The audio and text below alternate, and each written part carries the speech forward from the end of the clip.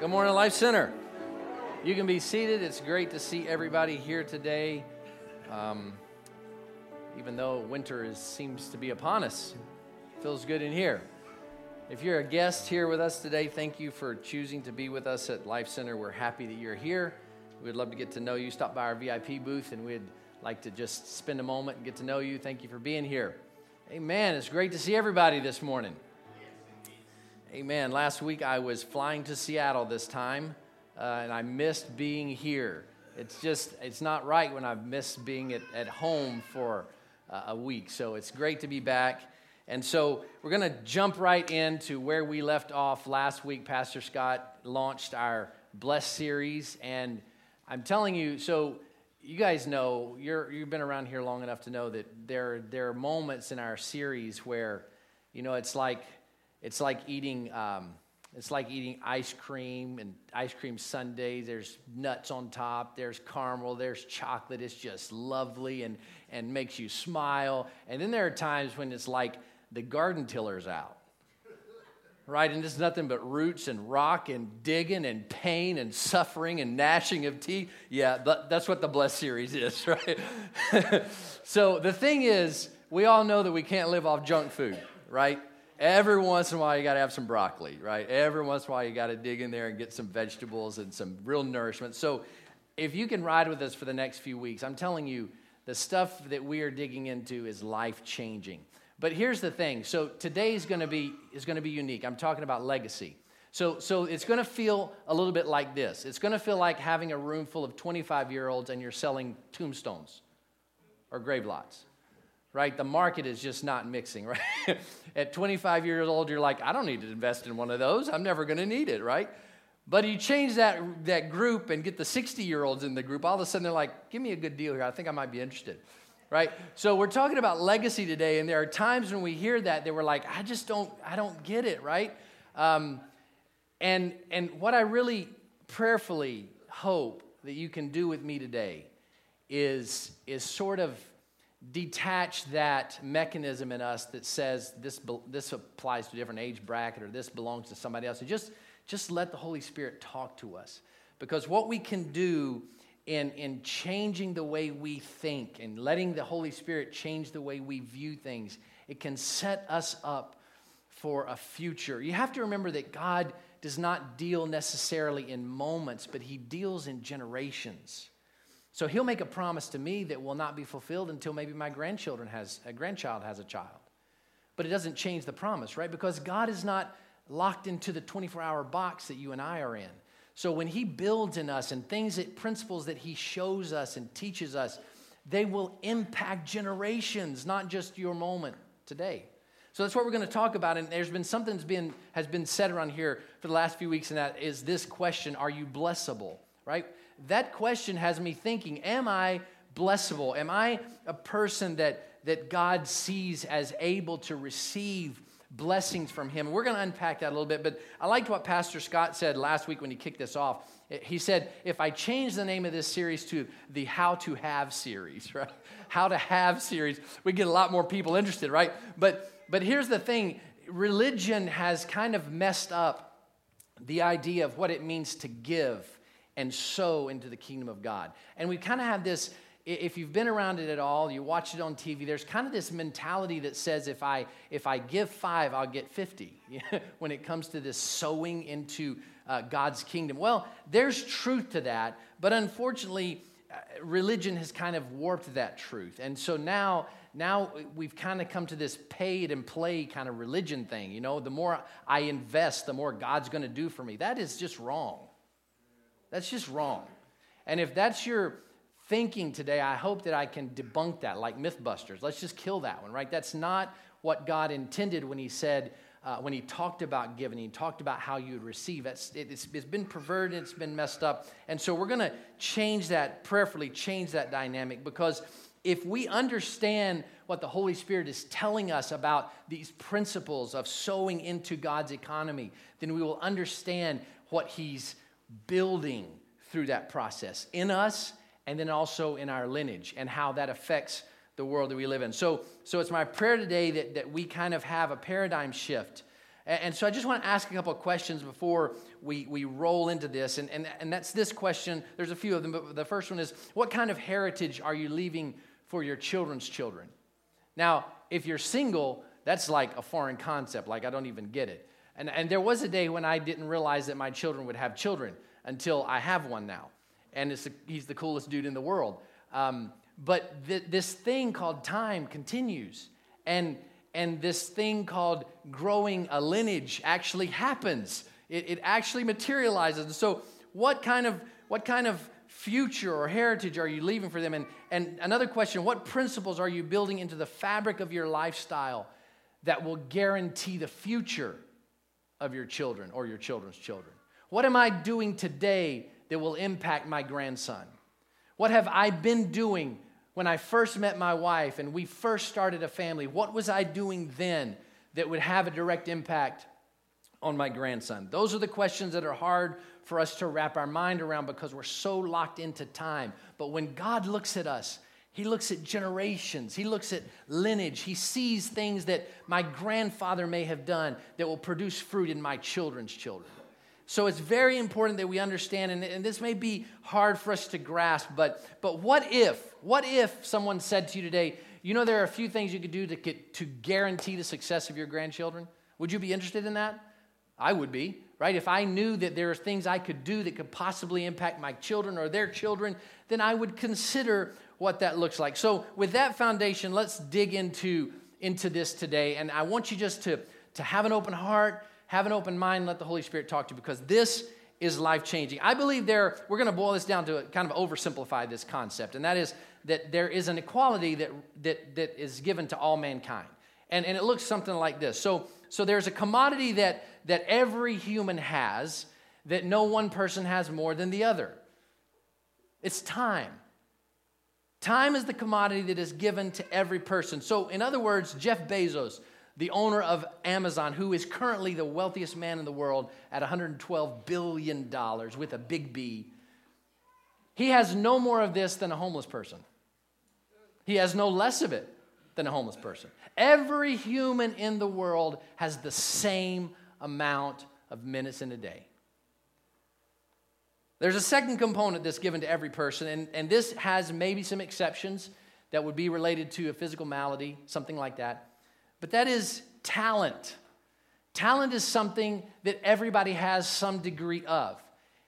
It may not be much. I heard a guy speak one time at a very big church, and he said he had this special talent that he never knew what it could be used for. And it was kind of funny because he could make his ears pop. Like he stuck his fingers in his ears, and he stuck his fingers, did this, and it made a loud pop. He's like, I don't know what talent that's going to serve or what good to humanity that's going to do, but I have this gift. Right? So there are these random things that I'm not necessarily referring to those, but every person has a talent of some degree. And that's a gift that is given through natural. I believe God crafts that when He forms us in our mother's womb, right? Those things are woven. They're a signature, I believe, that God puts on a person that says, I'm going to put these natural giftings and skills in this person. And how a person uses those will determine much of that person's life. And the third element is this. Everyone has a certain degree of this in order for us to live. Now, it can be measured very differently. And it's treasure. So we've talked about time, we've talked about talent, now we're talking about treasure. And treasure is not only money, but I would venture this concept to you that treasure is any usable resource that helps you sustain your life. So the ability to use your talent to go and work a job and get some money in return and then go to the grocery store and buy food to sustain yourself, that's treasure, right? If there are things that you've accumulated in your life, that is your treasure. And everybody has some degree of this. If you have a little piece of land and you can farm it, that's treasure, right? If you have pretty much anybody that's living a sustainable life has treasure. So that's a very basic concept of three components: time, talent, and treasure that every person has some level of. And what Pastor Scott talked about last week was setting the mindset that changes from owning something to managing something. In other words, everything that God has given us has not given us for me to claim as my own, but rather, God, thank you for blessing me with this. How can I best manage this? How can I be a good steward of what you've given me so that it brings a great ROI or return on investment to you, right? Because everything we do has some reflection of God in it. And so how I live my life and how I choose to invest my time, talent, and treasure brings a direct response back to my Creator. And in doing so, it opens the door for me to be a witness to people that are looking to find direction for freedom and hope, right? So let's look at what this looks like if we are going to consider time, talent, and treasure as these components or commodities that we all have some measure of. How we use them, how we steward them, what does that look like? So I went to an Old Testament story, and back in 1 Kings, there's in this time period in Israel, there were prophets in the land, and basically, unlike today, they didn't have the ability to have a direct connection with God. Everything was through an oracle or through a process. And so the prophets in those days basically represented the people. And they would pray and God would speak to them and they would give direction to the people. And that's how the people followed God's leading. So in this particular case, Elijah was the prophet of the day. And so introducing this story in the 17th chapter of 1 Kings, Israel had been away from God. They were worshiping idols. They were doing all the things wrong, right? All the list of what to do, they were over here on the what not to do. They were living off this list. And God was frustrated with them. They were just being rebellious. They were being stubborn. They were being bullheaded. Nothing like we are today. We're not like that at all today. That was just them, right? And so he finally said, okay, I'll get your attention. And the way I'll get your attention is I'll just stop the rain. And if you're a farming community, if your economy is built around agriculture, no rain is a real problem. Right? So they were in a famine, in a drought. And so that's the setting of this story. And so as we launch into 1 Kings chapter 17, verse number 2, it says, the word of the Lord came to Elijah, who is the prophet, and said, leave here, turn eastward, and hide in Kerith ravine, east of the Jordan. You will drink from the brook, and I have directed the ravens to supply you the food there. So apparently the football team was there in those days, and they brought food to the prophet, right? That's what happened. Yeah, thank you. It only works in Maryland. Anyway, so God had made a provision for the prophet. So everybody else was struggling to grow crop. They couldn't grow crop. They were struggling to find food. And this guy had a little brook nobody knew about apparently, and the birds would bring him food. I mean, how cool is that? Very cool. So that's where he was. He was living there. And in verse 7, it says, sometime later, that brook dried up. For obvious reasons, there had been no rain. Then the word of the Lord came to him and said, go at once to Zarephath in the region of Sidon and stay there. And pay attention here. It says, God made a statement to Elijah. He says, I have directed a widow there to supply you with food. I have directed a widow there to supply you with food. Verse 10, so he went to Zarephath. When he came to the town gate, a widow was there gathering sticks. He called to her and asked, would you bring me a little water in a jar so that I may have a drink? Verse 11, as she was going to get it, he called, oh, by the way, bring me, please, a piece of bread. So pause right here, set the stage again. Remember, famine. I mean, he was pressing his luck to ask for some water. But you also have to understand that this woman knew who Elijah was. She knew that he was the prophet of God. She knew that this person was not just any old person. This was a special individual. And we read just a few verses ago that God had already set up this widow. Like God had already orchestrated events. But you have to recognize something here. This widow, even though God had set this in motion, this widow had an opportunity to decide. Her hand was not forced. She was able to make a choice. So she knew who Elijah was, so it wasn't a random stranger. She knew who he was, so she asked for water, no problem. But then he asked for something to eat. In verse 12, she says, as surely as the Lord your God lives. In other words, I'm swearing to God. I'm not lying to you. I don't have any bread. So I'm not telling you something that's not true. I'm telling you the honest to God's truth. I don't have any bread. Only a handful of flour in a jar and a little olive oil in a jug. I'm gathering these few sticks here to take home and make a meal for myself and my son that we may eat it and die. Elijah said to her in verse 13, don't be afraid. Go home, do as you've said. But first, make a small loaf of bread for me. Oh. Who is this cat? Like, really? I just told you that I'm about to make my last meal, and you want me to make some for you first. Like, who is this guy? And again, she knew who she was talking to. So she knew this was basically an interchange with God of sorts, right? Because she knew who he represented, what he represented. So this question, this request, it was challenging. So he says, but first make a small loaf of bread for me, and what you have, bring it to me, and then make something for yourself and your son. Verse 14, for this is what the Lord, the God of Israel, says. The jar of flour will not be used up, and the jug of oil will not run dry until the day the Lord sends rain on the land. Pause. We're going to unpack this for a second. Okay, he asked for something first. He asked for first. He didn't say, I'll take the leftovers. God was asking for first. God had set this widow in place. God sent Elijah to talk to this widow. All these things were orchestrated in heaven, put all together. But yet, he gives us the ability to choose, to make decisions, to make choices. He did not force this widow's hand. But what happened was the ask was made. And the ask was made, and then right behind that was, if you do this, this is what God says he'll do for you. He'll make sure your flour doesn't run out, and he'll make sure your oil doesn't run out from now until this famine ends. So, when you read the story and you know how the whole story ends, you're like, well, that's an easy question. That's an easy response. Just do it. Everything's going to be. But in that moment, it's an if-then principle, right?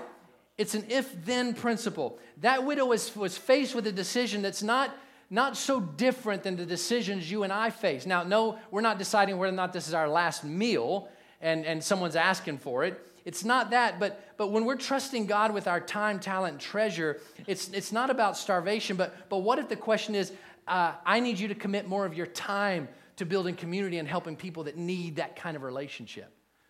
Or what if the question is, I'm asking that you commit to following the biblical financial principles and sow into the kingdom of God?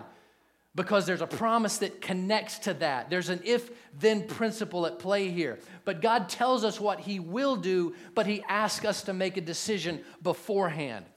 I heard a preacher say one time that he met a man who was starting a business, didn't have much money at all, was faithful with his giving and tithes, barely making it, and he was struggling then, and he asked for God to bless him. So this guy prayed for him. And then years later, he sees the guy, and his business was successful. He's doing great. And he started talking to him, and he's like, it was easier to give then when there was not much money than it is to give now when there's a lot of money. The point to that statement is you can't look at the principles of giving time, talent, and treasure to God to the moment where, well, when I have lots of time, I'll give it to God. Or when I have lots of extra cash, well, no problem, I'll give. No, it's a principle of a lifestyle. And the promise is contingent upon the action. Faith is not faith if there's not something hanging that you can't control. The thing that makes it faith is the fact that you don't know exactly how it's going to turn out. You're just hearing God say, I need you to take a step and trust me to put something for that foot to land on. Are you with me? That's what makes it faith. That's why the scripture also tells us that we don't walk by sight, but rather we walk by faith. In other words, we don't wait to see what God is going to do. We step first, and then we get to see what God does. Right? And so this woman was faced with a decision, even though there was a promise attached to her action. And it's not by accident that God was asking for her to make that meal and to first give something back to him. It wasn't after you and your son have eaten, cut me off a little sliver and I'll take the doggy bag home. No. He was saying, if you trust me, then put it all on the table and let's watch this thing unfold. How many times does God bring us to that decision point when he says, okay, now this is where it gets real. Put all the chips down and then let's see what I'll do. You see, the struggle here, the age-old struggle here is, how much control am I really able to relinquish? It's funny, really, because every Sunday we do this, right? We stand up here and we're going to have a prayer team up here, and if you don't know Christ, make your decision, come up here, we'll pray with you. And people will come, and we'll pray with them, and it's incredible because that small interaction there is basically hanging your entire eternity on a statement of faith. We have no idea what eternity is. We have no idea what heaven is. We have no idea of these unknown things, but we'll trust God with that huge statement of faith, and there we go. But when it comes to where we live, we will wrestle God to the nth degree for $10. Right? He'll say, give the homeless guy $10. You'll feel it in your heart. And you're like, no, I don't think that's you, God. It's somebody else. That's the devil clearly talking to me right now. I got something to do with that. Right? It's funny, right? But it's where we'll wrestle with God over some monetary value and trust Him for our complete and total eternity. That's because eternity is without our control. We don't know what it is. We don't know where it is. We just hope we do the right thing, right? So when they close the coffin lid, we got promise for what's going to happen next, right? It's an insurance policy of the unknown. But when you talk about where we live, in the elements that we do control, that's where God steps on the scene and said, okay, let me teach you what faith looks like. I find it ironic that the majority of Jesus' teaching in the New Testament is all about money. Why? Because He knows us. He made us after all. And He knows that everything we do is about control and how we can manage the things that we can control. And He's asking us to leave those things and let Him have them. So we step back in verse 15. She made a decision. The widow made a decision. She went away and did exactly as Elijah had told her. So she went home, she put the flour in the pan, put the oil in the pan, stirred it up, cooked it in the fire, took the cake, went straight to Elijah and said, here's the first bit. Eat as much as you want, we'll eat the leftovers. So there was food every day for Elijah, for the woman, and her family. For the jar of flour was not used up, and the jug of oil did not run dry, in keeping with the word of the Lord spoken by Elijah. Isn't that a cool story? I think this famine lasted for like 5 years, if I remember correctly. So this is a long period of time. So she had, hopefully she liked that cake because she ate a lot of that cake. There was a recent, when I started digging here, I was reading a book that really changed my perspective on this story. I've always focused on this story from the perspective of the miracle of provision for Elijah, because that's kind of the story, right? God provided food for him by ravens, by the brook, and then now there's a widow that's taking care of him. So I looked at it from that perspective, but there's really a subset to this story that really is what applies to us in this concept of legacy and what we're talking about today and living a blessed life. So the subset of that story really goes like this, that the widow is actually the key player in this story.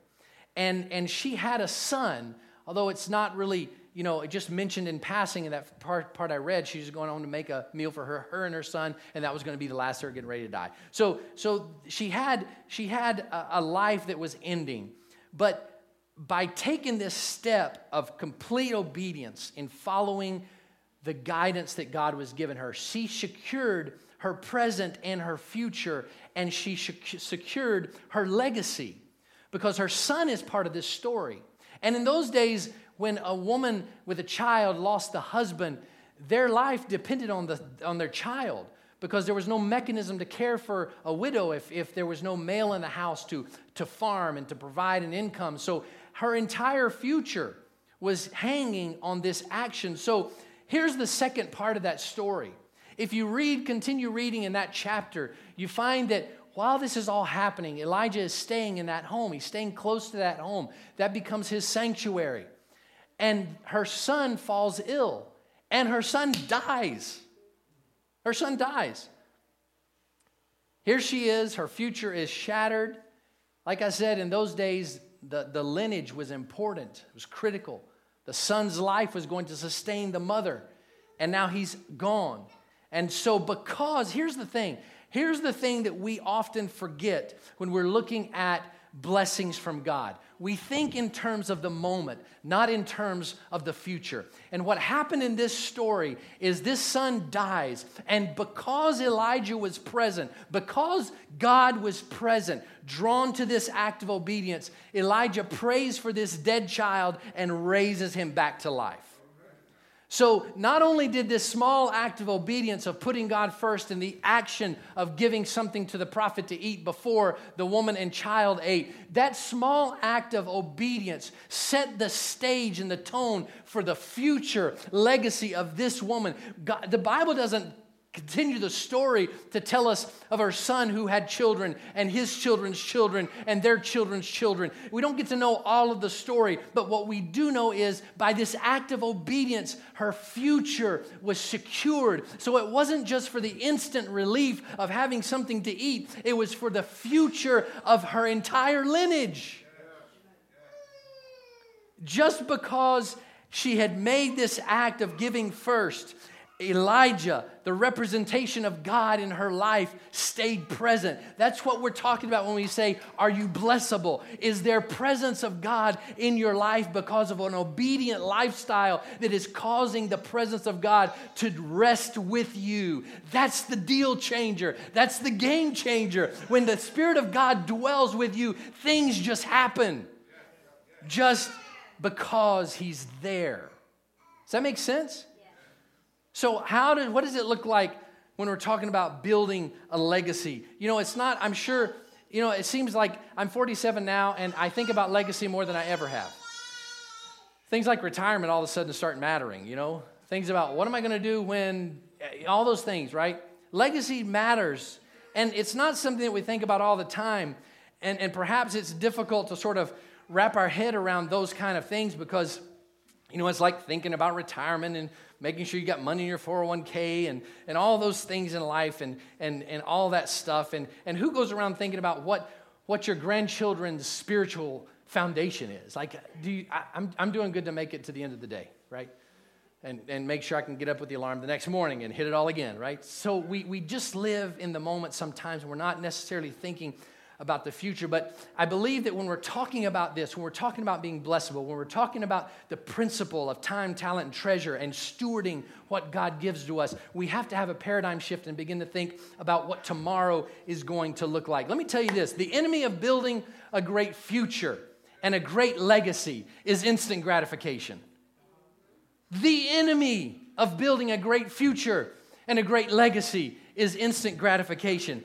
And guess what? We live in a world that is designed around instant gratification.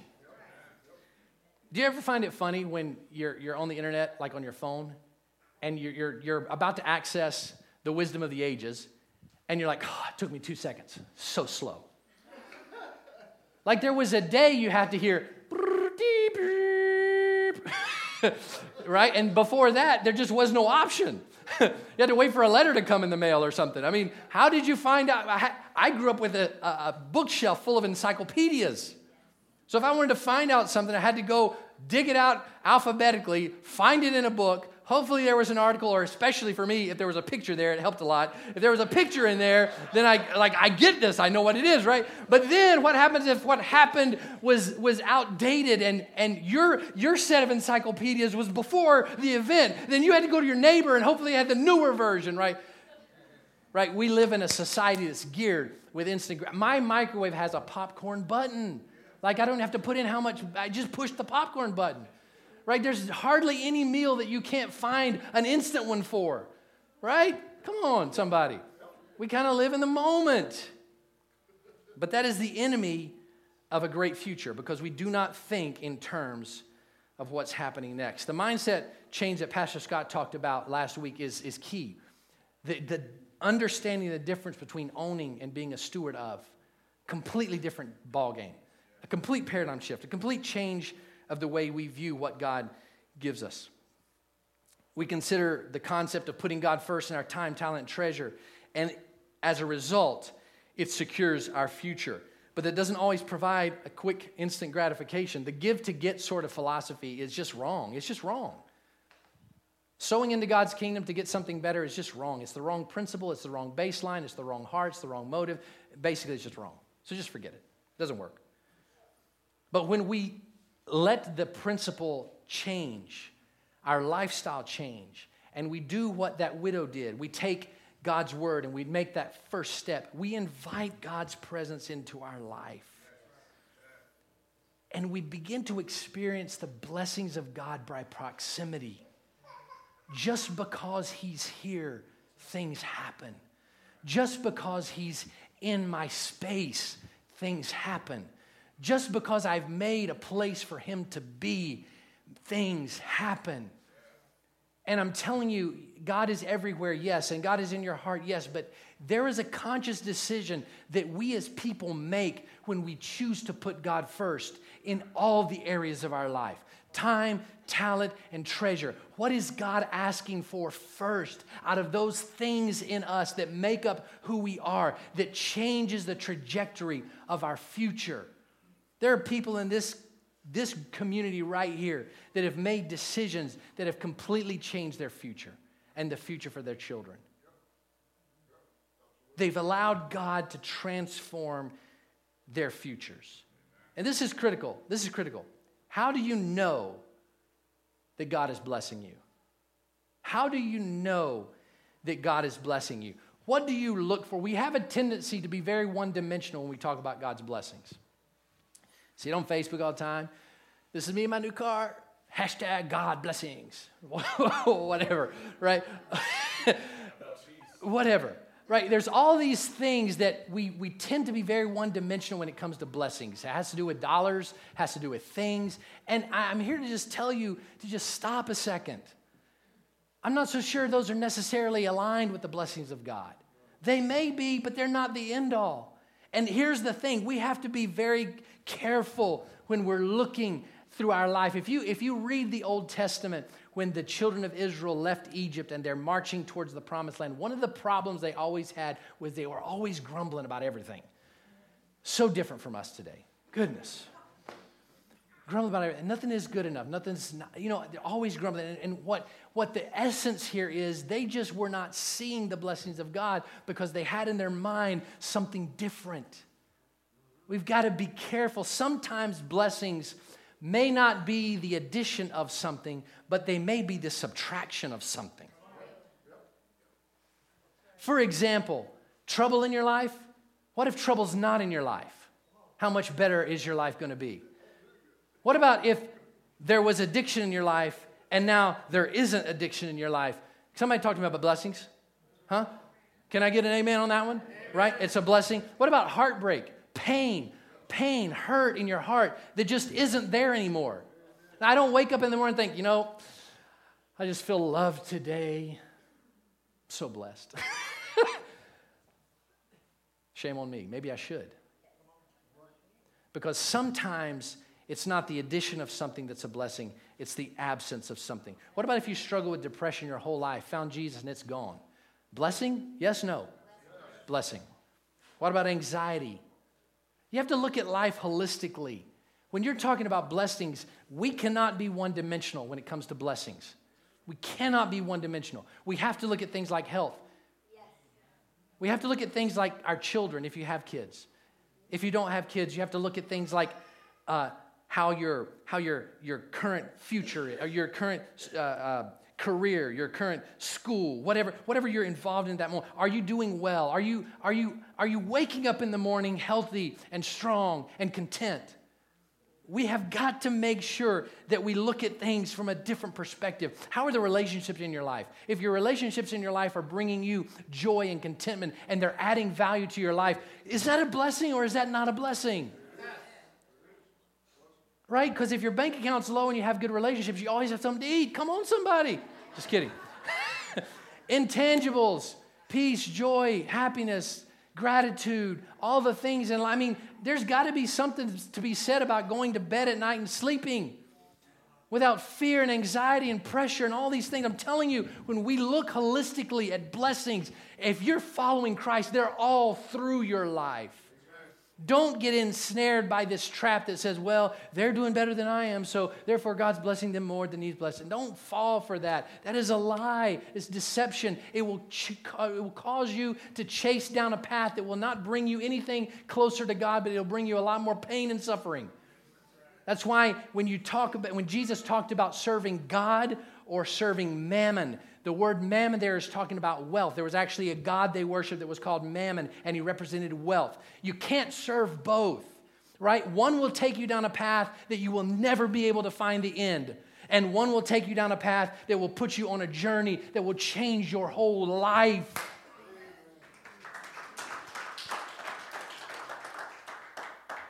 How you choose to steward and manage your time, talent, and treasure will determine the trajectory of your legacy. If you choose to invest your time in a relationship with someone that needs you in their life, you're sowing into something that's bigger than you are.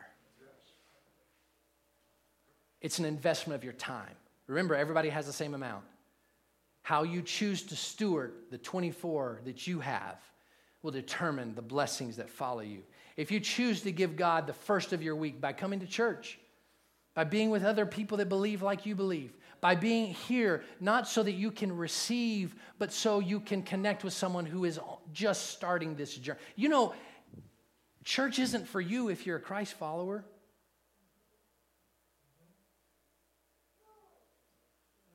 Church is for someone that's not a Christ follower. And the reason why we need Christ followers at church is to make a space for people that don't know him yet. So if you come to church, this is the only time you're fed, you're missing something, right? He's with you all the time. You've got his word with you all the time. You can self-feed as you go through your life, but you got to be here because there's somebody new that needs a handshake from you, that needs a hug from you, that needs a prayer from you, that needs a connection and engagement with you. I'm telling you, you cannot sacrifice the community of believers because it produces life. Right? Putting God first in your time. Join a small group. Invest some time in a person, in another person. Watch the community grow. Watch life start to bubble up because you're investing your time in something that is not just directly pointing back to you. It's hard to do, but we only have a certain amount of it. And how we choose to steward it is going to produce the type of fruit that God is promising us. Make me the cake first, and I'll take care of everything after that, right? That's what he's asking for. The same thing applies to talent. Talent is the special ability that allows someone to do something well. Use that to bring a benefit and a gift to someone else. Find a single mom who has a car problem and help her fix it, right? If you know how to do that sort of thing. Does this make sense? Your neighbor's got a leaky faucet. They don't know which end of the wrench to use. Fix the faucet for them. Right? There's things around here. We had work day a couple weeks ago. It was amazing. We accomplished so much stuff. It was incredible. Because some people just decided, I've got a talent, I'll use it.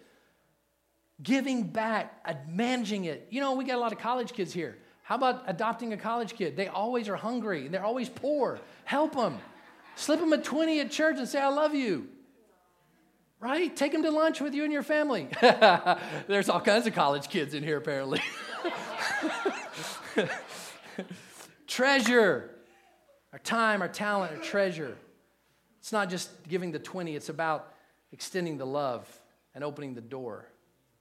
Keeping God first in our finances, giving him his first, promises a covering for what's left for us to manage. He doesn't disappoint. Cultivate a heart of generosity because generosity is what produces the fruit of love and compassion. You get around generous people, you know you're around generous people because you always feel this contentment coming from them.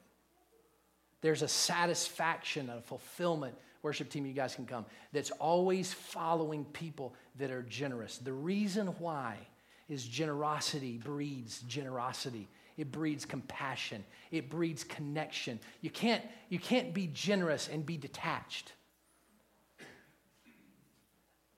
We've done this before. We've talked about this before. But the Bible says, Jesus teaching, he says, where your treasure is where your heart is. So there's a direct connection with the things we love and where we spend our money. I've heard someone say before, give me your checkbook and I'll tell you where your heart is, right? I'll tell you where your passions are. Whatever. BG&E gets a lot of my love, apparently. The point here is, it's hard to give. I'm talking one-dimensional. I'm talking about finances here. Just finances. It's hard to give financially and not have some sort of emotional connection to it or a heart connection. So it's easy to drive by the nameless, faceless person and not invest there because there's no connection there. But if nameless, faceless person gets a name and a face and a story, then all of a sudden the purse strings kind of get loose. I don't mind helping this guy out. I know his story. He needs some help. That's why community is so important. That's why God doesn't just ask for treasure. He asks for our time. He asks for our talent. And then he asks for our treasure. What he's asking for is the whole us. Not just our mind, not just our emotions, but he's asking for the person. He's asking for the soul. He wants you to invest your time because you get to build a relationship with someone that you did not know. We've been running Rooted small groups now for several weeks. And as a result of one of those groups, tragedy happened. And as a result of that group, there were people that prayed and gave compassion and concern for someone weeks ago they would have never even known their name. You can't dive into following Christ, kind of, sort of. You know, if you were wealthy and you're like, well, I'll just give a lot of money to a church and I'll be okay. It's an empty action. It's a transaction. It's like buying bread at the grocery store. It doesn't mean anything. But when you get to know someone's name, you get to know someone's story, you get to invest a little bit of your time in their life, then all of a sudden things change. Generosity becomes a thing we are, not an action we do. And when God is asking us, trust me, I need you to make the first step. I've given you an entire book of promises. I've given you lots of stories, lots of examples of what I can do and will do, but it's an if-then. It's because we have to literally give him our heart, not just words that come out of our mouth. And you have to think beyond this moment. What I do as a dad determines the impact on my children. And unless you just don't care about your lineage, then that should make you pause and think, how am I investing my time, talent, and treasure? What am I giving to God right now? And it's proven over the test of time. So I just want to share a little story here with you. My dad, 4 siblings. My grandfather did not come to know Christ until later in his years, shortly before he passed. My grandmother knew God for a long time. She was the pillar in our family. And my dad's siblings did not really pursue God in their life at all. My dad was the only one out of his siblings that put God first completely and truly in his life. And so his oldest brother, hard life. I have only a couple of memories of this uncle because he was the guy back in the 60s and 70s that was, he literally had the hippie van. Like, he had the hippie van. Jacked up it was the hippie van. And he would be gone. He would just leave and be gone for years. And no one even knew where he was. Hard life of drugs and alcohol and addiction, and he would end up in halfway houses, and then he would come home for a while, and just horrible life. And he didn't pursue Christ at all. My dad found him, and he was already in his late 60s when my dad finally found him, reconnected with him. And in that time of his life, he had come to know Christ and was living the last few years of his life pursuing God. His other brother died young in his 50s, didn't really have anything to do with God. His kids sort of went to the winds. And his sister lived a very messed up life. Her kids were in all kinds of stuff, not very good at all. Her husband literally on his deathbed. My dad had to get a horse trough brought into his house, filled it with water, and he and 3 other guys literally picked him up because he could not move and baptized him in an horse trough in his house. And he spent the last of his days, literally days, pouring his heart out to God and having that last, literally a bedside conversion. All this is great, right? It's great. But what is left in their legacies? Until my son had a son, there was no other Garrisons in our lineage. My son was the last of the Garrison lineage.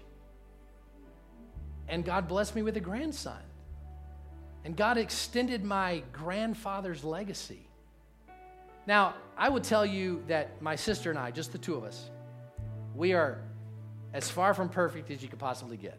Our family is about as dysfunctional as you can get. We love each other to death. And sometimes mileage helps.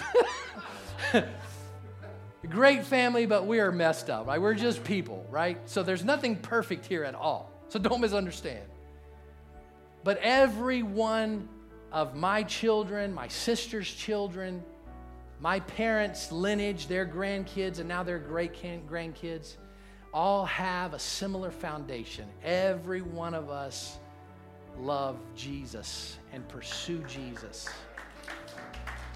And you know what? Our lives are far from perfect. We have issues, we have challenges, but I'm telling you there is a blessing that has followed us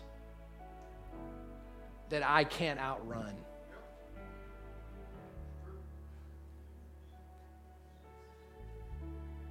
At 19 years old, my dad had a conversion, and he committed to putting God first. And now, time has proven that fact remains true. What he says, he finishes. It doesn't mean your life is going to be perfect. It just means by proximity, you are blessable. There's blessing that follows you. Remember, it's not always what's added, but it's what's been taken away. There are things that I have not had to experience, pain that I've not had to endure because of a legacy. What we're talking about here, please don't get wrapped around the dollars and cents of this. Please let the Holy Spirit talk to your heart and let you know that putting God first is critical to your present and your future. And don't let the desire for instant gratification rob you of building a great future and a great legacy. I'm going to challenge you. Stand with me. I know I've been a little lengthy today. I apologize for the time.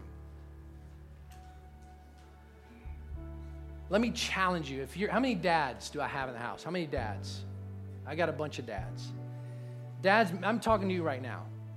Why don't you get a picture of your family, your kids? You know, if you're having a bad day with your wife, just picture of your kids. That'll work. Get a picture of your family and put it, if you're in the car a lot, stick it in your dashboard, whatever. Put it on your phone screensaver. And when you see that picture, ask God to speak to you and check the areas in your life that you aren't putting him first. Because those eyes looking back at you are depending on you to make those decisions now. Fight the fight for them now so they don't have to fight the fight themselves later. I'm talking to some people in this house that knows what it means to fight to survive. Can I get a yes? What if you could fight that fight so that your kids don't have to? If you're a college kid in here, single, the thought of getting married is like the furthest thing from your mind. You're facing your future. You're looking at your career. You're going to school, killing yourself because you have a goal. Take that goal. That's your talent. That's who you're becoming. And put that in the center of where you are and ask God, how does that fit in your plans for me? If I'm going to be a nurse, what is it that you're asking out of that talent from me that I can give back to you that puts you first in my career? Come on, we got to break down the walls that separate our outside of church world, our inside of church world, and our family life world.